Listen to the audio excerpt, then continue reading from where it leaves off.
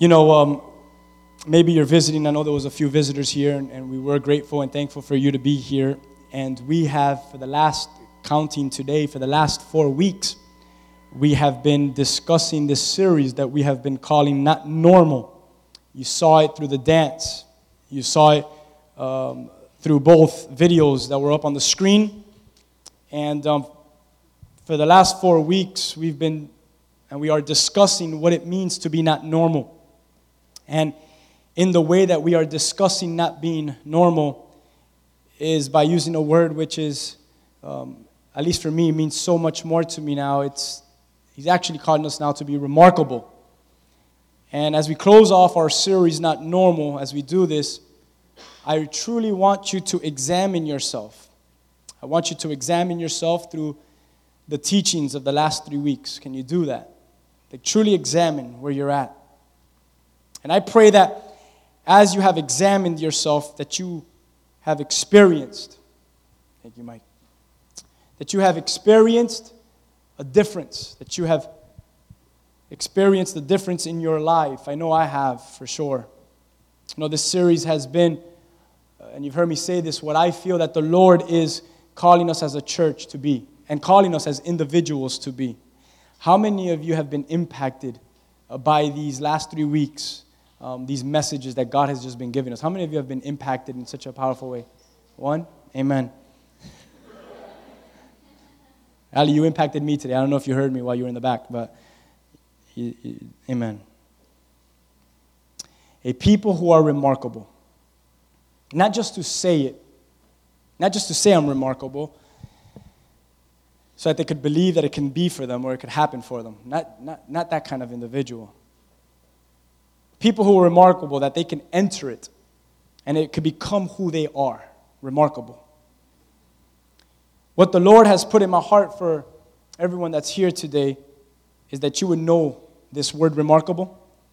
But we're in the third phase of this word, and we are focusing on the word able. In week 2, we talked about the word remark. In week 3, we talked about the word mark. And today I want to talk about the word able. And what I want you to know is that you are able today. As I was doing this message, how many of you deal with insecurities in your life? Anyone here could be transparent? I do. Okay? I really do. I have many insecurities in my life. Many. And I think it's part of my flaw. It's part of my thorn, which I have. Paul said I have a thorn in my flesh. I'm like, that's not fair. I have thorns in my flesh. How come he had a thorn? I have thorns. But it's part of my thorns of my flesh. I'm insecure at times. I'm not sure. I know I'm already not normal. I know that part. But sometimes I'm even insecure in being not normal. You know what I'm saying? Maybe not, but you will. And I started to think about my life, and maybe this is just me. So don't take it personal if it's not you. But if it is you, take it. You're allowed to steal one of my many things. I'm talking to me. But if it's you too, then feel free to give me an amen so I don't feel too bad today on this beautiful Sunday. But here are some reasons why we might feel unable. I shouldn't put this here. Why we might feel unable. Here are some reasons. One of them was, it could be that we are influenced. We are influenced by the words of others, rather than the word of God. And you can write some of these things down. We're influenced by the words of others rather than the word of God. As I started to think about that phrase, I said, not only am I influenced by the words of others rather than the word of God, but come on, someone, listen to this. I've recognized that in my life, one of the voices that influences me so much, forget others, man, most of the times, it's my own voice. It's my own thoughts. It's the way that I process and think things out. Many times, my very own words and thoughts are my biggest or my greatest influences. So no one yet. No amen on that one. All right. Well, that's me. That's a little bit of me today talking to you. That's just a little bit of me talking to you. Some of the reasons why I might feel unable is this. I feel like I'm not qualified enough. I'm just not qualified. Look at them. I'm in a world, being a pastor, you've put yourself in a world, believe it or not, it's sad. Watch what I'm about to tell you. That where you studied and what you studied means a lot. And if you did not study what they studied and have what they have under their belt, then you're just not as capable as they are. And I have put myself around circles like that all the time. You have a pastor that did not study the way they studied and does not have the things under my belt the way they have it under their belt.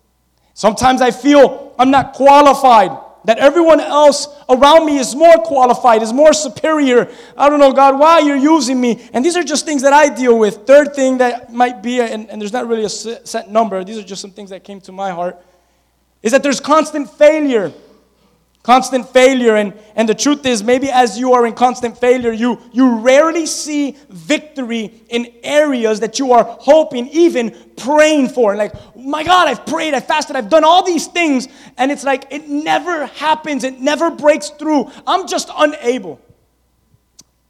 Another one is, here it is. Ready? Here it is. Comparison complex. Anyone struggle with that? Comparison. The worst thing that I do probably is compare myself. Because God looks at you and says, I created you for who you are, to become who I am, not who they are. Comparison complex is something that I know many of us might deal with. Can I share something from my heart? I wrote this down, and again, you can't get offended because it's me, but watch this. Everyone is not who they might make themselves. Everyone is not who they might make themselves to be. Did you know that? Did you know that? Real quick, how do I know that? I'm 100% sure of that. How do I know that? Because I am not, at times, who I make myself to be. Can I get an amen? So if I am capable of doing that, I know for a fact that everyone else most likely is what? Is probably capable of doing the same thing.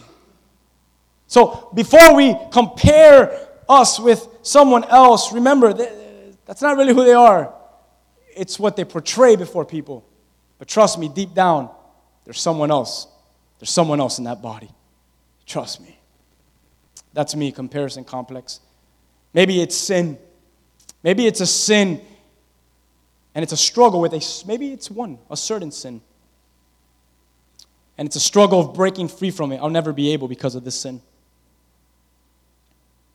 Maybe it's your past. I'm talking to myself. You feel forever defined by your past? God has a way of working. I like to say God has a sense of humor. I'll read what I wrote so I don't mess it up. That we are no longer defined by our past. Rather, we become refined by our past. You could write that. You see, my past no longer defines me. My past in Christ now defines me. It refines me to who I am. No longer defines, it refines me. It has made me a better person. It has created in me something better. How many of you could say amen to that? See, it's all about how you look at it and how you let it minister to you. You see, your past doesn't have to mean that it was meant to destroy you. We've spoke about this last week with Jacob. It could have been to refine you. I was going to use like a cool bunch of words. Like it was, here's what I struggle with. It was used to refine you, define you in order to refine you so that it could assign you. And I was going to preach on that. Because the truth is, if we haven't gone through the refinement of God, we'll never be able to walk in the assignment of God. But man, we could leave that for a whole other preaching. That should have received an amen. Y'all alive or what? And the truth is, that's what God is. God brings up our past sometimes, but not to destroy us, to show us that it's actually done something good. It's made us better. It's refined us. And in that process, He assigns us to that perfect call, to that will of His. Amen to that. Jacob, we learned about that last week. Refine us in order to cause us to walk in our assignment. Remember last week, Jacob, you are now Israel. Intercessors, how many of you like to pray? Today's one of those Sundays. You just pray for me. But you, Lord, Thank you because you made Jacob Israel. You know, when I think about this, if you're taking notes, I want you to write down this verse and you can read the whole chapter when you get home. It's found in Psalm chapter 42. Read that chapter when you get home. Here's David. And it reminds me of David's words. I'm not going to read the whole psalm because I have so many other verses that I want to give you today.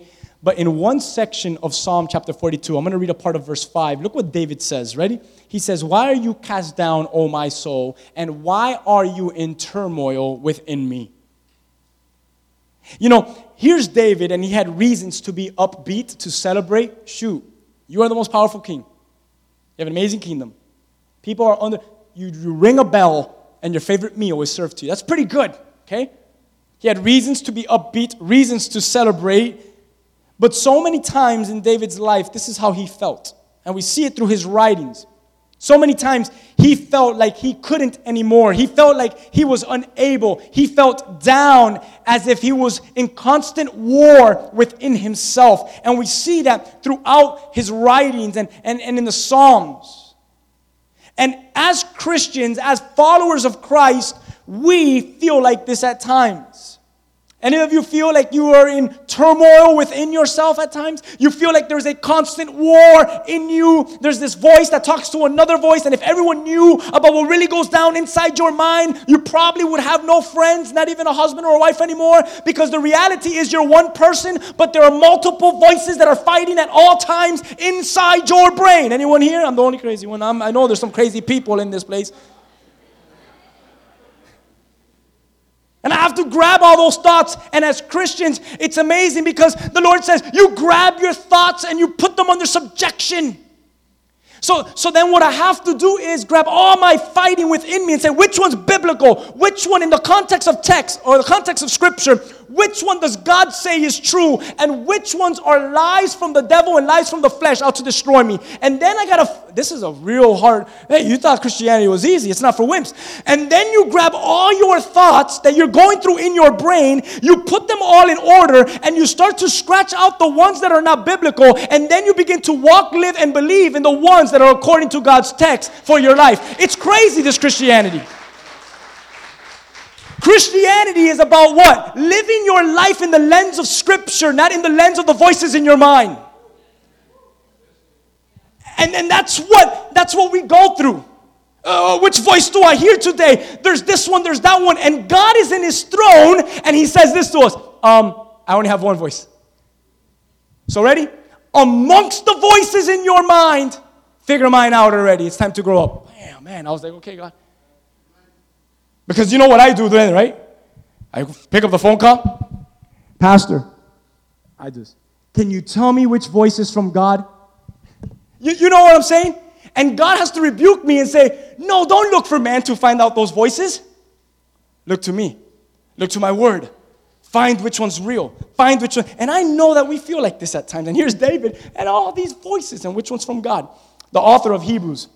I want to read some scripture. And today's, we're going to grab some chunks of scripture from different places. And we're just going to read them.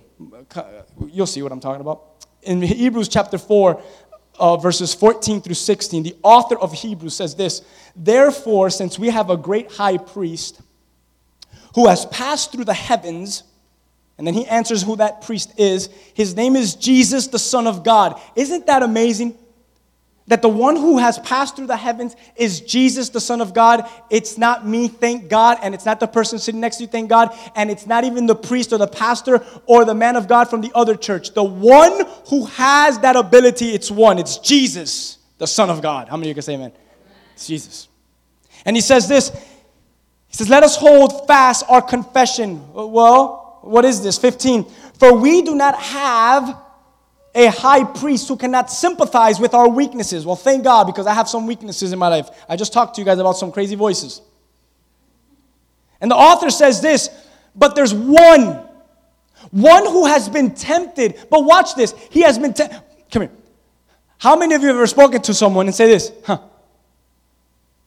You speak to someone, they give you advice, or they share their thoughts or their heart with you, and you leave there saying, they just don't understand what I'm going through. How many of you have been there? They just don't get it. But here's scripture. The author of Hebrews says this. Ready? Here, we do not have a high priest who cannot sympathize with our weakness, but watch this, but one who has been tempted in all things as we are, but yet without sin. So, whatever you bring to Christ, watch this, you can never walk away and say, oh, he's just never going to get it. God's going to say, really? I understand everything because I've gone through everything that you've gone through, every single thing. In all things, I have been tempted in all of them. So it's almost like he's saying, I invite you to come into my booth, confess to me, because watch this, I got this all and understand this all, and I can relate to this all. Not me, not you, not us, but only one scripture says, one has been able to be tempted through all things. You haven't been tempted in things probably that I haven't been tempted in things, and I haven't been tempted in things, and you haven't been tempted in things, but Hebrews says, in all things, there's one who has been tempted, but yet without sin. How many of you can say amen? So therefore, because of this, watch what the Hebrew, you see how we're going to draw this and link this together. Hebrews, verse 16 says this. So therefore, because of what I've just said to you, he says, let us what? Man, this is good. Draw near. Let us draw near with confidence. One translation says, let us draw near with boldness. Boldly to the throne of grace, so that we may receive mercy and find grace to help in the time of need. You know,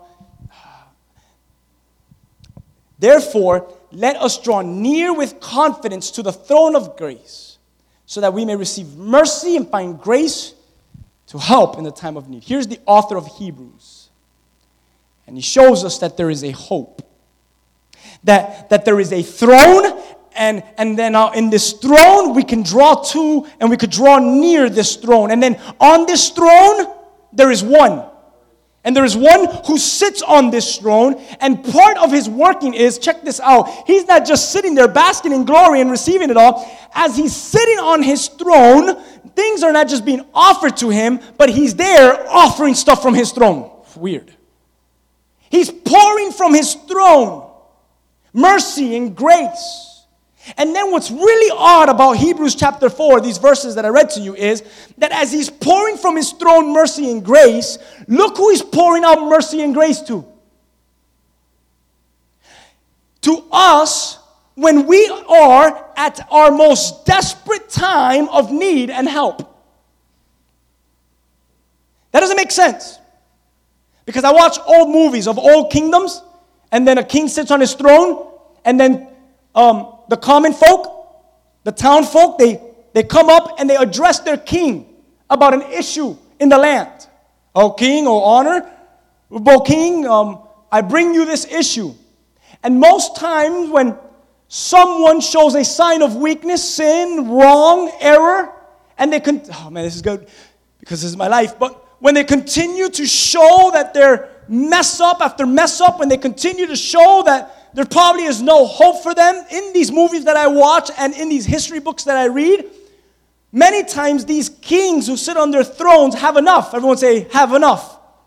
And as they've had enough, what they would do is from their throne, they would pour out judgment and wrath and destroy whoever appears or continues to appear to them with the same thing or with this sinful, evil act. But then I read in Hebrews chapter 4, that there is a throne that you and I could draw near to. And on this throne, there is one who sits on it, which is great because now we're monotheistic here in this church, meaning we believe in one God. There is one God who sits on his throne.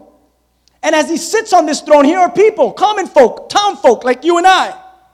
And we draw near to his throne and we begin to speak to him and confess to him all these things and all these wrongs and all these errors and all these mistakes in our lives. And the king, instead of pouring out his wrath and his judgment and his anger, like so many of my history books show me and so many movies show me, this king instead looks at us and pours out something called grace and mercy when we desperately need it most.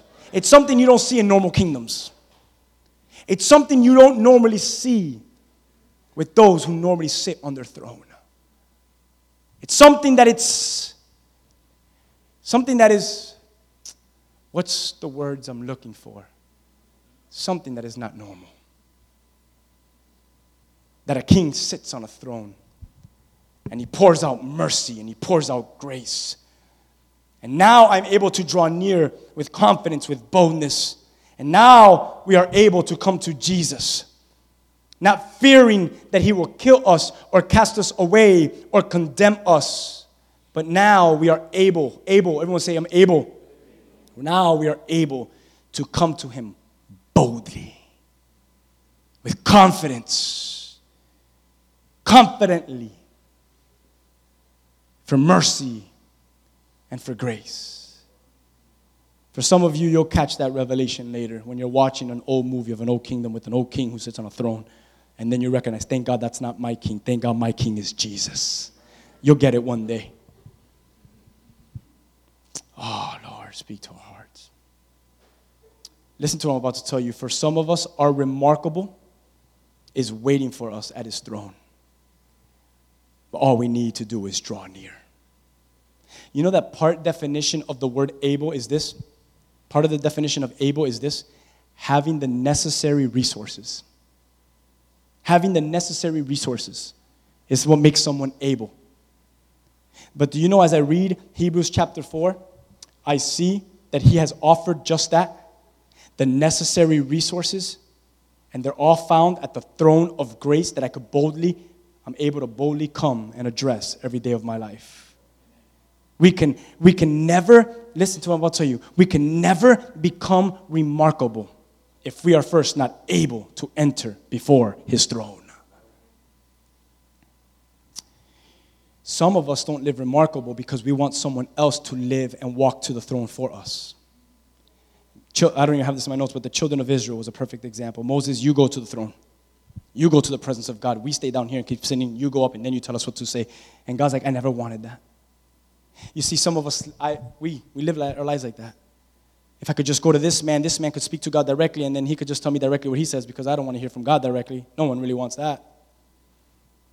See, we now all have the necessary resources at the throne. We don't need to do it through a person because Christ has done it through his person. How many of you could say amen? I want to jump into Romans 8. If you're there, open to Romans 8. We're going to read like 16 verses together in Romans 8.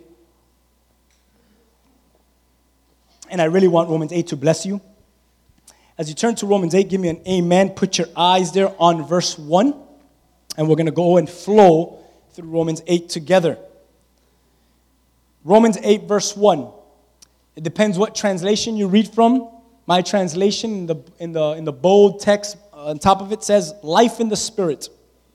And verse 1 says this, confirming everything that I just told you from Hebrews chapter 4. Here it is. There is therefore now no condemnation. No condemnation to those who are in Christ Jesus. How many of you right now could just stop right there and say amen for that? Watch those who are in Jesus. How many of you, my students do this all the time to me, but how do I know if I'm a Christian? I'm like, what? Right there. When you say that, that's how you know you're not a Christian. So here we go. How do I know I'm a Christian? Here it is. You do not walk according to the what? See what he says there? You don't walk according to the flesh anymore. And I think I've underlined some of these. But now you work according to the Spirit. You walk according to the Spirit, no longer the flesh. Verse 2, for the law of the Spirit is of life in Christ. And Jesus has made me free from the law of sin and death. Hallelujah. It's an amazing first two verses. This is what we receive from him. Jesus has made us free from the law of sin and death. It was once, or I could better say is, I, as a person, was once unable to do anything because I was just a sinner and I was going to die in my sin. These first two verses teaches us that when we are outside of Jesus Christ, we live in condemnation.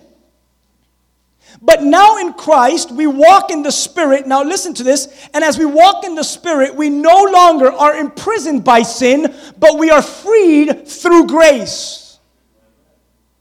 And then I look at these first two verses and I say, how can this be, Paul? Look at verse 3 with me. How can this be? Come on. For the law could not do. Can I change the words? Can I change the words? For the law was not able to do.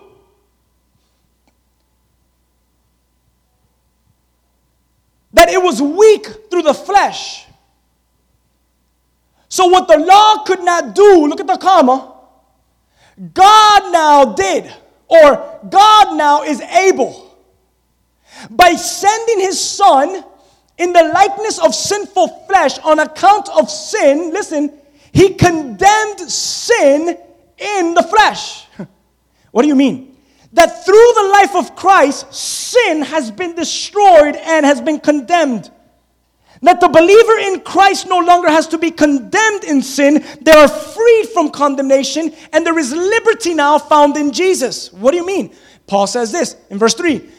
Because what the law continued to remind you, what the law continued to imprison you, what the law continued to chain you to the reminder that you are a sinner, and every time you look into the law, it's going to remind you that you're not good enough, that you're not going to make it, that you'll never be able to become that person, that you'll never be able to have a family like that, that you'll never be able to become that man or ever be able to become that woman, that you would never be able because you are not able in itself to fulfill the law. The comma there says, but God was able through his Son to do such a work that now in everything that you were unable to become through Jesus Christ, all that is destroyed. And Romans chapter 8 verse 3 says, now from now on in Christ you are more than able.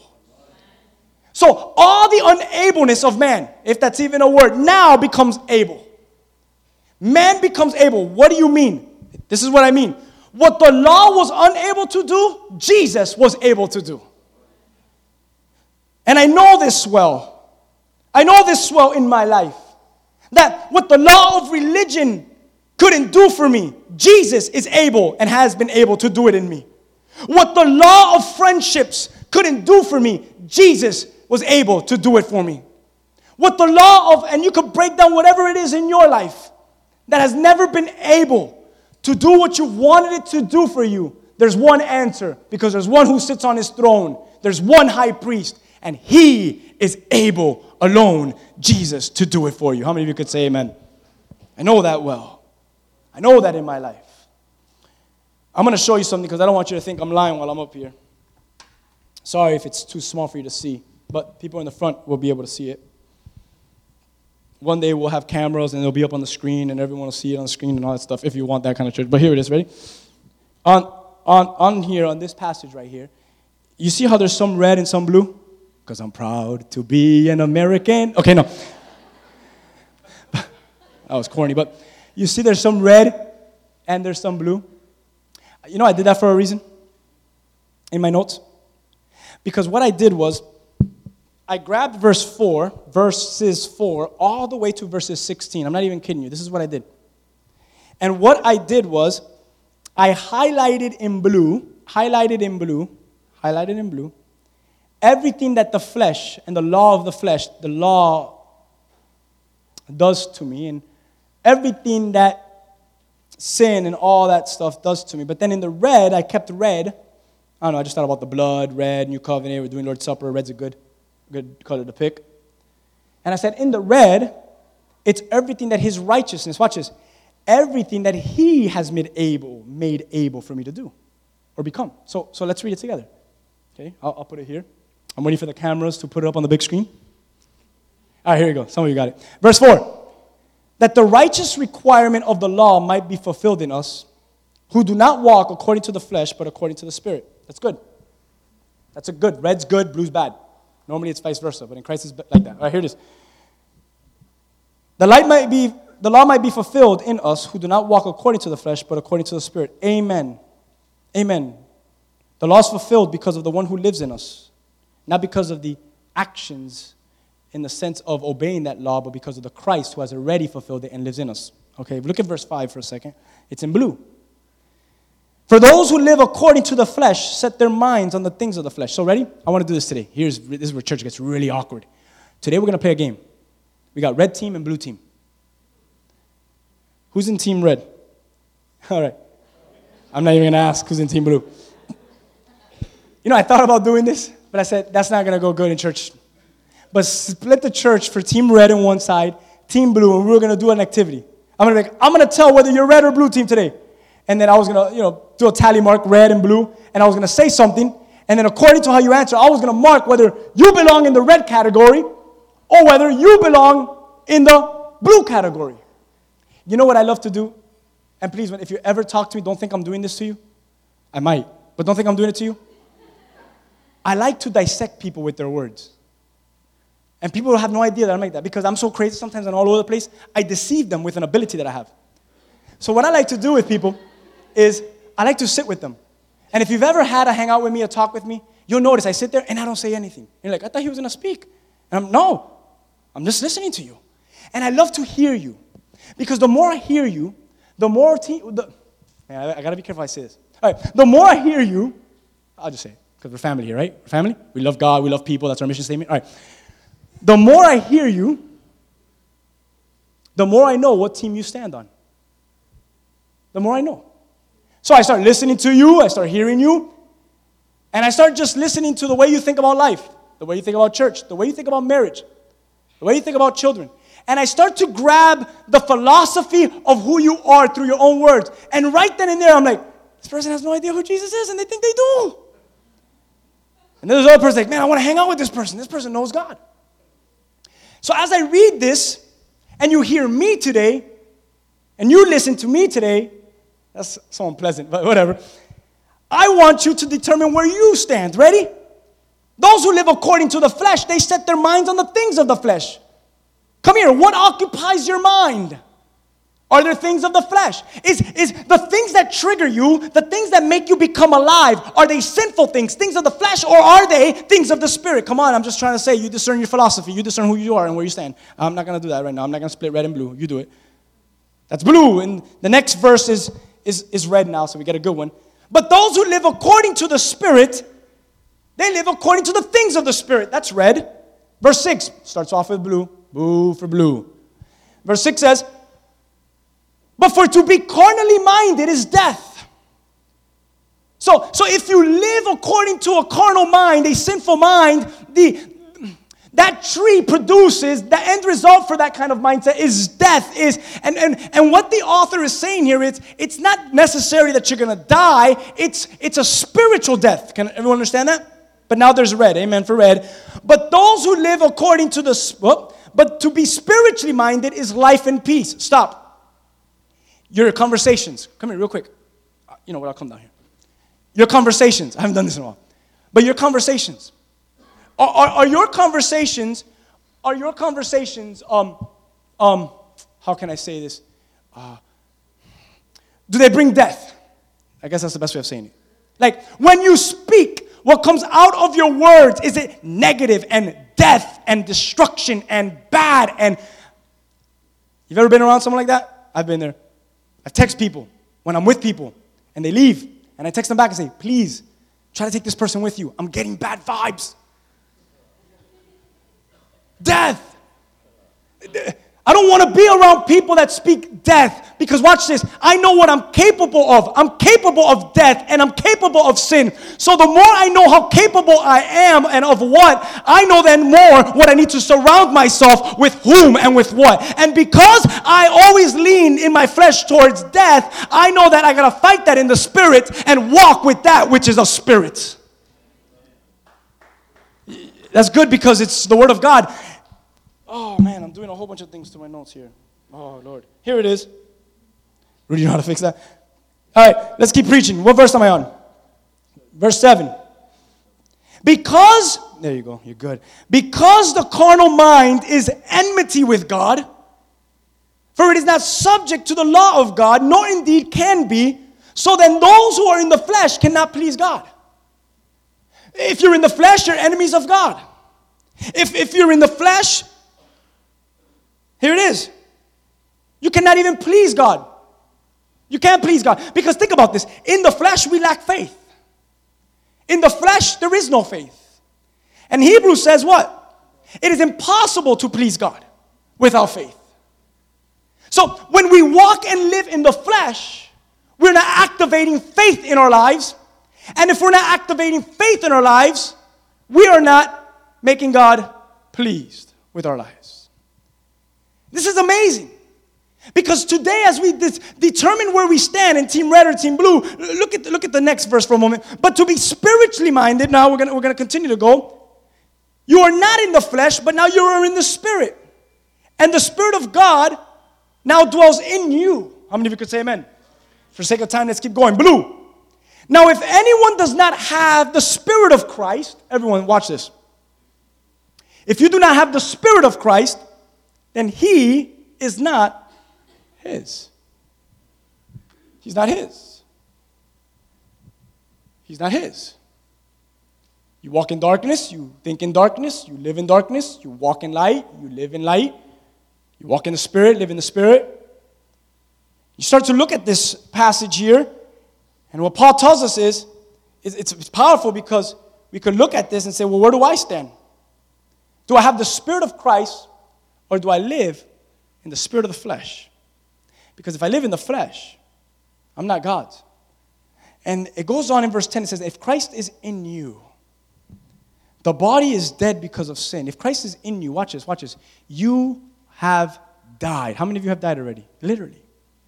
Died in the Spirit.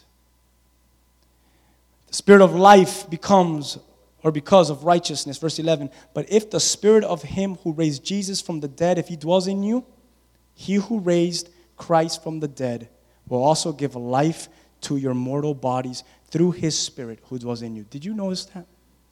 If I walk in the Spirit and live in the Spirit, there's a reason behind that, because what? The Spirit dwells in me. And because the Spirit dwells in me, Paul says this, watch this. If he dwells in you, then because of this righteousness that the Spirit gives, that dead no longer dwells in you, but you've been raised with Christ from that dead, and now you start to experience life. I'm going to finish off with these next few verses. The first one is read, brethren, you are debtors. Everyone say, I owe. But watch what he says. You owe not to the flesh, and to live according to the flesh. Everyone's eyes on verse 13. What do I owe then? Verse 13. For if you live according to the flesh, you die. But if by the Spirit you put death and the deeds of the body, you will live. For as many as are led by the Spirit of God, these are sons of God. For you did not receive the spirit of bondage and fear, but you received the spirit of adoption. And now you have the ability to say something you've never said. Abba, Father. And the Spirit bears witness with our spirit. This is amazing. Because I have a wife, and I have a wife who looks at me when I'm driving. You've heard that story a couple weeks ago. I have a wife who tells me something at the house, and she just stares in my eyes, and there's something about our oneness that she looks at me, and she says, I could tell you're upset. And I look at her, and I was like, well, I could tell you're wrong, and she's not. And when I look at this passage here, Paul's saying this. His Spirit bears witness with our spirit. And it tells whether we are children of God. So, because His Spirit bears witness with my spirit, I love this because it's showing me one thing. Then that only means one thing. I am one with my God. I am one with Him, and nothing can separate me from that. And because I am one with Him, watch this, the things that leads me are the things that God has placed before me, the things that God is leading me in, when before I lived the whole life that the things that my flesh were leading me in. So now we jump in to something that brought attention to my mind as I think about Team Red and Team Blue. It reminds me of 3 Hebrew men in Daniel chapter 3. And they're standing up to the threats of King Nebuchadnezzar. Have you ever read this story? Everyone has. We've preached it here before. And in Daniel chapter 3, verse 12, it says there were some Jews. This is amazing what I want to share with you guys. Shadrach, Meshach, and Abednego. And these 3 Jews were put in charge of Babylon. In verse 12, something happens. The king becomes very prideful. He builds an image. And he says, whenever I play music, I want everyone to bow down and worship my image. So something happens where he plays music, and 3 Hebrew men, Shadrach, Meshach, and Abednego, stand up and say, we're not going to bow down. You know the story. Don't get so caught up. We know the story. So in verse 12, these Jews are told on. And one of the king's men comes up to the king and says, hey, you've put these 3 men in charge in Babylon, but they pay no attention to you, Majesty. Come here.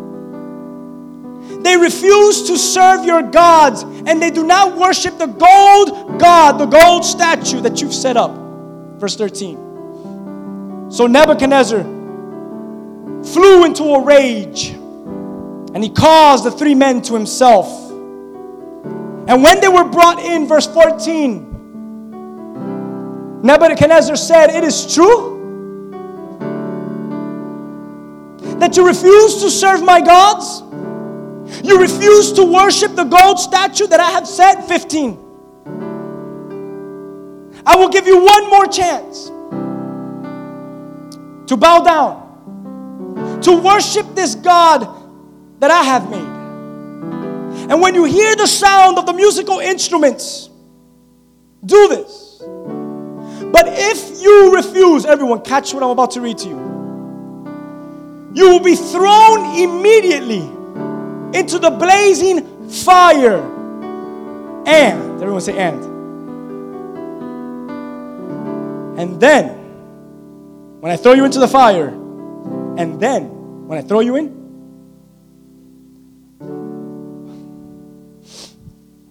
what God will be able to rescue you from my power?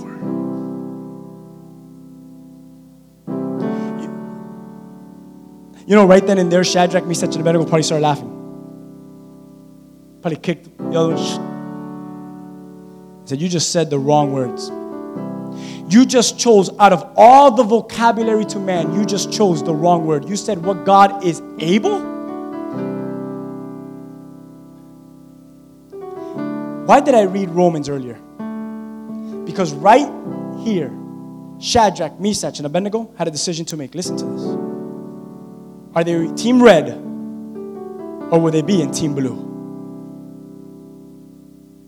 Will I serve my flesh and say, okay, I was just kidding, I'll serve your gods, and then just repent later? Or will I be team red and stand up for what is true and walk in the Spirit? Watch this. When everything around me telling me that I'm not able to survive this. Because sometimes the things in the flesh, I'm going to say almost all the times, the things in the flesh seem more possible, than the things of the Spirit. So there are times when we look at things in the flesh, and in the flesh we say, this stuff I'm able to do. But then you start looking at things with spiritual eyes. You know, moving mountains with a little bit of faith. You know, grabbing a rod and splitting the sea and making it a snake. You know, praying for someone and watching the dead rise. You know, preaching to someone and watching their soul being saved from the grips of hell. All these things just seem impossible. I'm not able to do that. But I sure am able to do what's easier in the flesh. I don't necessarily have to activate a faith, because sometimes, watch this, when I activate faith, and when I activate that, it's not the popular, it's not the normal thing to do, and it's the harder thing to do. And the reason why it's the harder thing to do, because I'm doing it with a mindset of, my God, hopefully He's listening, because He's able to do it, and I have to activate this in faith, because nothing in me is able to do it. And for us to live like that is a challenge.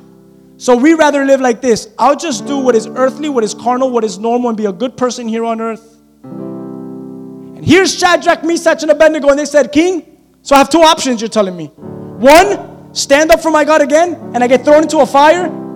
Two, the other option, there's not even a C. The other option is, you're going to throw me into a fire if I do not bow down to your God. Did you catch this? Because right then and there, what were these three men going to do? I don't know if they had their minds together in verses 13 and 14. But I have a feeling when verse 15 was said to them. And when Nebuchadnezzar said, let me tell you something, Shadrach, Meshach, and Abednego. You don't serve my God. But who do you think you are? And what do you think? That there is another God? that will be able to deliver you from this furnace and from my power? Let's keep reading. Verse 16, 17, and 18. The three Hebrews answer and they say to the king, "Oh, Nebuchadnezzar, do we have an answer for you? We have no need to answer you. If this is the case, our God whom we serve, He is what? He's able." Guys, they activated the Spirit. Because everything that Nebuchadnezzar said was, you're going to die today. You're going to be thrown into a furnace, and because you don't bow down to my God, you're going to die. That doesn't sound too good to a human ear. But instead they say, "Oh, we have nothing to talk to you about. Because the God whom I serve is able." Able to what? To deliver me from a fiery furnace. Well, how's that possible? I'm building it because I'm going to share one line that I pray you walk out of here with.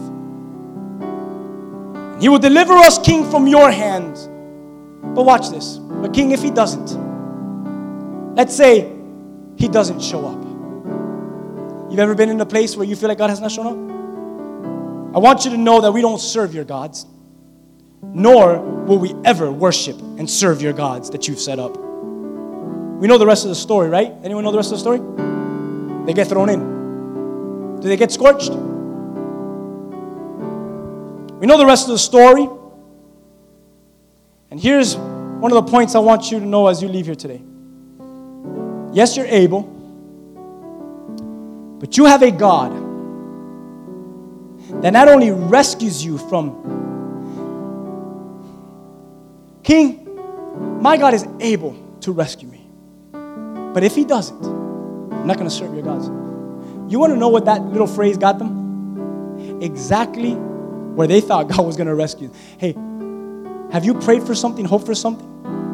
And what it ended up doing was, you ended up exactly in the fire where you were hoping that you would not go to? We're never going to go. Because God is able. Get into the fire. Oh, God. Well, as we go in, know that we're still not going to worship your God. And now they're in the fire. What happened to your able God? You just got thrown into the fire. I thought He was going to rescue you. Church, what happened to your God? When you get thrown into the fire, I thought He's your God. I thought He's a faithful God and loving God. Why would He put such a fire around you and cause you to burn up in those fires? Or at least feel like you're going to burn up in those fires? Why would He bring those fires in your lives if you have an awesome God? Here's my point. Here it is. Because we have a God that not only rescues us from the fires, but we have a God that stands with us in the fire. And that's mind-blowing. But that happens to the ones who live in the Spirit. You want to know what happens if Shadrach, Meshach, and Abednego were Team Blue? I truly feel that they would have gotten scorched in seconds. But because they lived in Team Red by the Spirit, guess who showed up? Jesus showed up. You know what I love about the Word of God? Jesus, at times, will not take away the fires of life in your life. But He sure is able to stand with you in them. And that is good enough for me. If He can't take away the fire, then at least stay in here with me. Because I know that if you stay in the fire has no hold on me. Oh my God, all of Babylon got saved after that. Nebuchadnezzar repented. That's not normal. In the fire with the Lord, you will know that you are remarkable in the fire. And that's why God allows fires in your life as we close off this series. And that's why God allows things in your lives. And because He wants you to see that you're not normal, but that you're remarkable.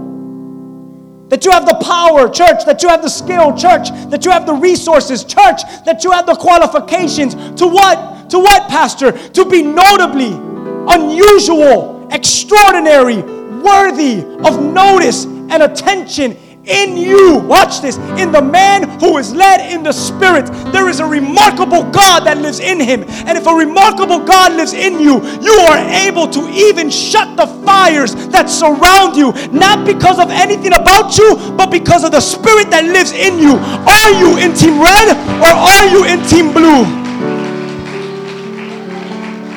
King, don't tell me what I'm not able to do, because I'm not serving other gods. Even if the odds are not in my favor, I'm going to continue to be faithful. I'm going to continue on the path of red. I will not turn to road blue. I will stay on red, even when red doesn't make sense. Even when all my friends and all my family shoot. Even if my church goes blue, I stay red. King, I won't bow down, because I am more than able. Our God whom we serve is able. And if not, we're not going to do this. I am able. I have the necessary power. You want to know what I'm really going to end with? I'm going to end with Acts chapter 1. Because another definition of the word able, here it is. It is the word legally empowered. And church, if you live in Team Red, if you begin to live your life this year, why do you think I started this series this year? Because I don't want you to live in the flesh this year. I want you to live. I want you to live in the Spirit. And if you live in the Spirit this year, I want you to know this, that you are able, that you are legally empowered. How cool is that? How cool is to be legally empowered? That you hold a concealed weapons permit, and at all times there is a power among your waist, somewhere within your jacket. But this is better. There's something deep in your heart and in your soul that at any moment could come out. At any moment could reach lost, could save, could heal. You're legally empowered. So Jesus resurrects. On the third day, he's no longer to be found in a tomb. And I'm going to get to this point real quick. And he's seen by hundreds of people before he goes to sit at the right hand of the Father. Don't miss this.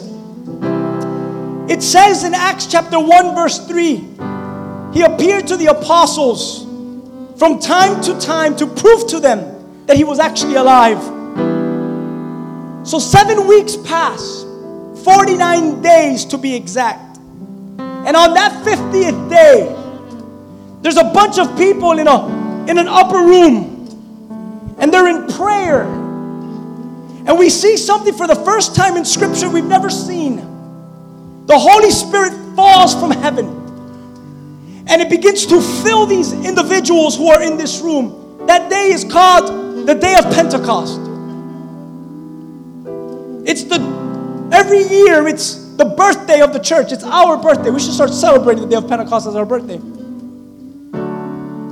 And because of the Pentecost, the turn of events of Jerusalem is amazing.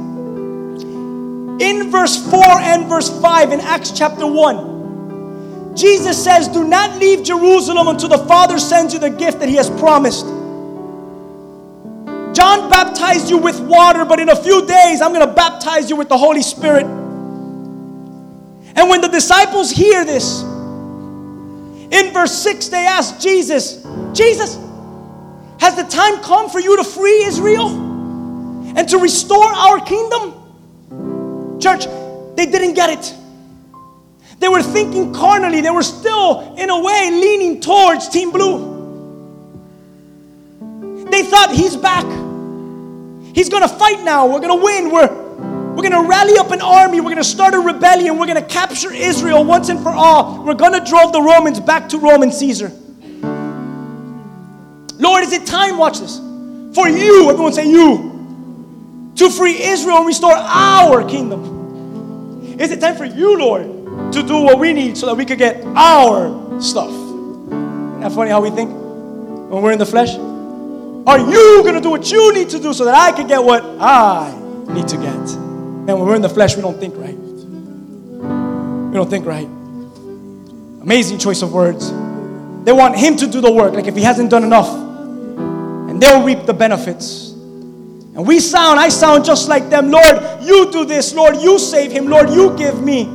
Lord, you make this happen. Lord, you free Israel and I receive my kingdom. They want no part of the work, no part of the process in freeing Israel. But they sure want the power. They sure want the kingdom, but not the process to get to it. Come on. Let that hit home for a second. So you know what Jesus says to them in verse 7? The Father alone has the authority. He's the one who sets the dates and the time. Verse 8. But you're going to receive power. When the Holy Spirit comes upon you, you're going to receive power.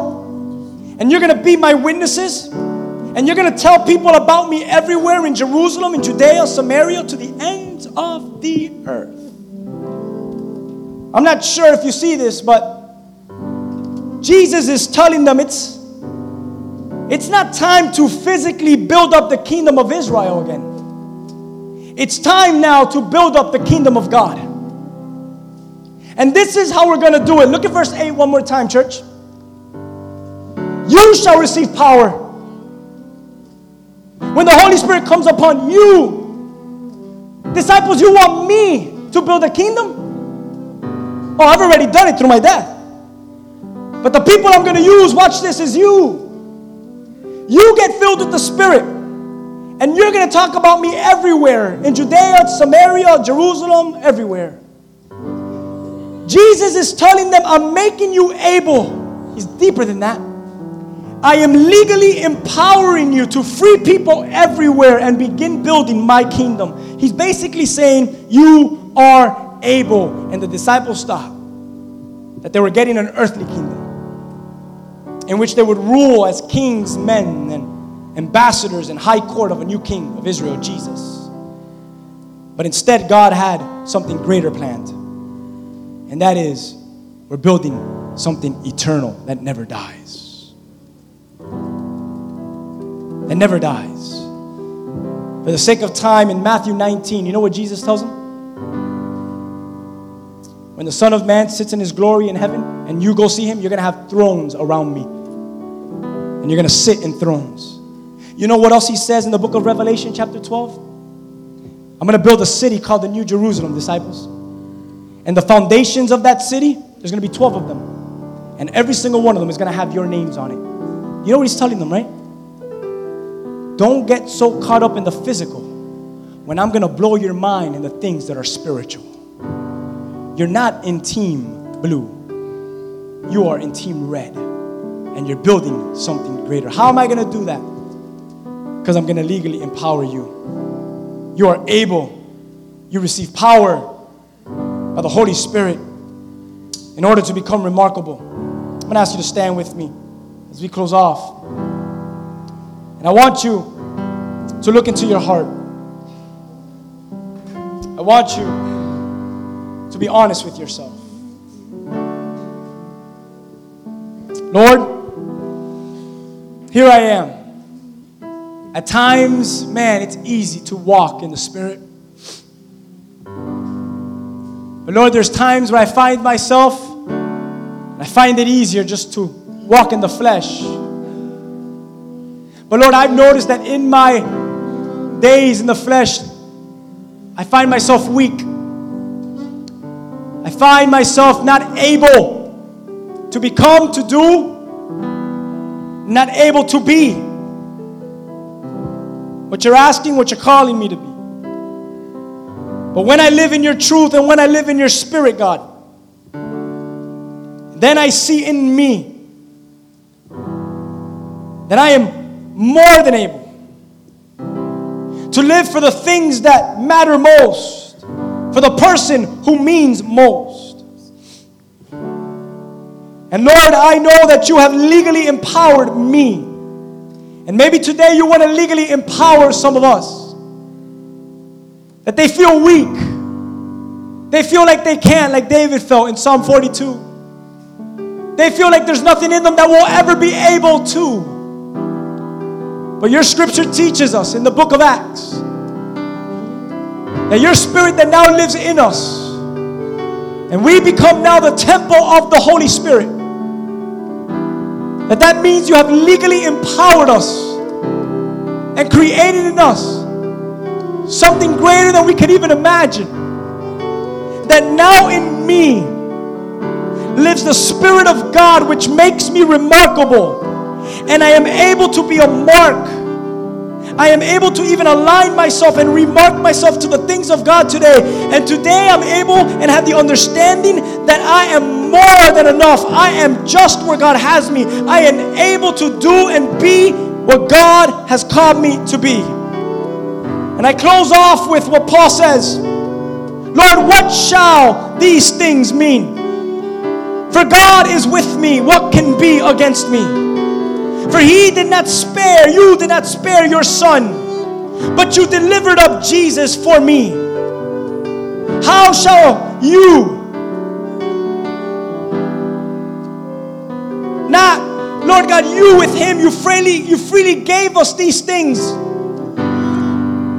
And you bring a charge. And people talk and people say, but what can bring a charge against God's elect? If God justifies, who is he who will try to condemn me? Because Lord, it is you who has died, and it is you who has risen, and you're at the right hand of the Father, and you intercede for me, Jesus. So in verse 35 of Romans 8, Lord, it says, who then shall separate me from the love of Christ? No tribulation, no distress, no persecution or famine or nakedness or peril or sword, no fire, nothing is able to separate me.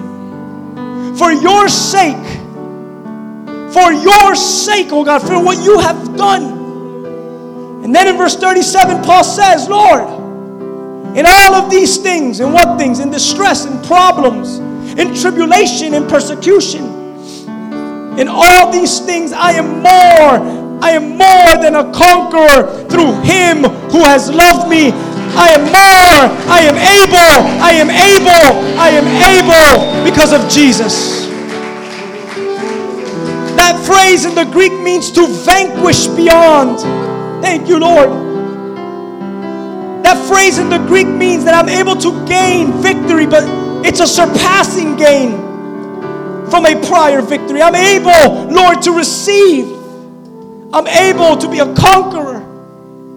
And then, Lord, Paul ends with this, for Lord, and I say this over my life, for I am persuaded that neither death, nor life, nor angels, nor principalities, nor powers, nor things that are here today, or things that are to come, nothing of height and nothing of depth, or any other created thing will ever be able to separate me from the love of God which is in you, Jesus Christ, my Lord. Church, lift up your hands with me. Lord, I thank you. Lord, I thank you because as a church, you've called us to be remarkable. As a church, you've called us today to be able. And Lord, I know because there's nothing in my flesh, like we read in Romans, that is able. But in the Spirit, oh Lord, I am able to not just walk through fires, come here, but Lord, I'm able to dance in fires. So Lord, I pray that this church, through this series, will never be able to go back to the way they used to be. But that from now on, we will be able to be remarkable, to live in the Spirit. Our marriages will be able to succeed. Our children will be able to get saved. My ministry will be able to flourish. At my job, I will be able to enjoy it again. This life, I will be able to live it in the fullness. You've made me remarkable. I stand out because of the one that stands within. I stand out because of the one who dwells within. Cause me to be a mark. Cause me to stir up. Cause me to be the attention in the room, not because of who I am, but because of the one who dwells in me. Make me, make us, make New Life remarkable. I pray that in this fast coming up, you will shatter our false ideas and philosophies, that you would shatter the demonic pressures and the breakages of families and marriages, that you would shatter strongholds, that you would shatter sins, that through our fast and through seeking you together, we would see that we are able, we are more than conquerors in Christ Jesus our Lord. Make us that. Make us able. Make us. So Lord, I thank you for a series that has rocked my heart, my mind, and my soul. That I would never be the same. That for the rest of our lives, we live not normal. We praise you. We worship you.